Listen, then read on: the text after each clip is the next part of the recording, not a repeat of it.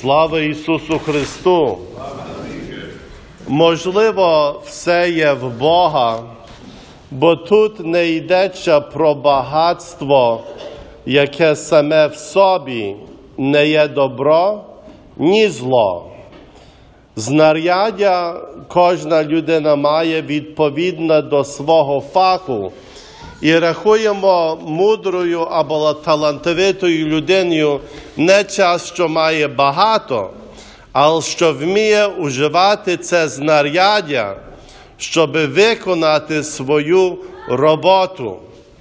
Чоловік один раз сказав: «Я не оцінюю людину, що має багато, поки я не дізнаю, чи вона вміє це уживати.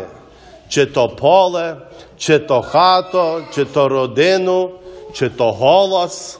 Що би то не був, чи людина може уживати цей талант для доброго, щоб творити. Ми не є на тому світі, щоб бути якимись фабриками, щоб творити без розуму, але щоб бути творчими, як і нас Небесний Отець, щоб дивитися на все, що маємо, від здоров'я до машин, до хати, до різного товариства, і сказати, як я найкраще можу уживати це, що Бог мені дав, щоб осягнути вічне спасіння і щоби улегшити всім, що мене будуть знати, цю дорогу, це паломництво, це дорога до неба. Бо ми всі на тому світі маємо віза, не знаємо, коли покличе і каже, вже ваша віза скінчилася, час іти, час вернутися і не лише вертатися, але дитино дати звіт. Бо я тобі дав такі багатства, таланти, здоров'я, розум, товариства. А що ти з тим всім зробив? Ну, я зберіг, я хвалився, подивіться на мене. Як дитина це робить, ми кажемо, вона ще не розвинена, вона замолода.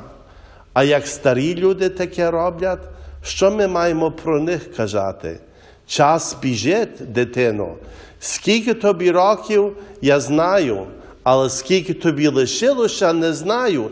І не щоб перестрашити тебе, але щоб зрозуміти, який той великий дар мати час, щоб стати плідним, плодовитим у своєї роботи, завжди уживати, не лише зберігати і хвалитися.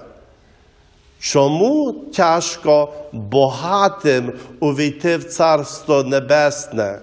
Бо часом це, що ти маєш, так може тебе зачарувати, що ти забудеш. Твоя робота не є мати, твоя робота є жити, творити, радіти і бути своїм Богом і ближнім, і потім на страшному суді сказати, Боже, я добре уживав все це, як знаряддя мого спасіння.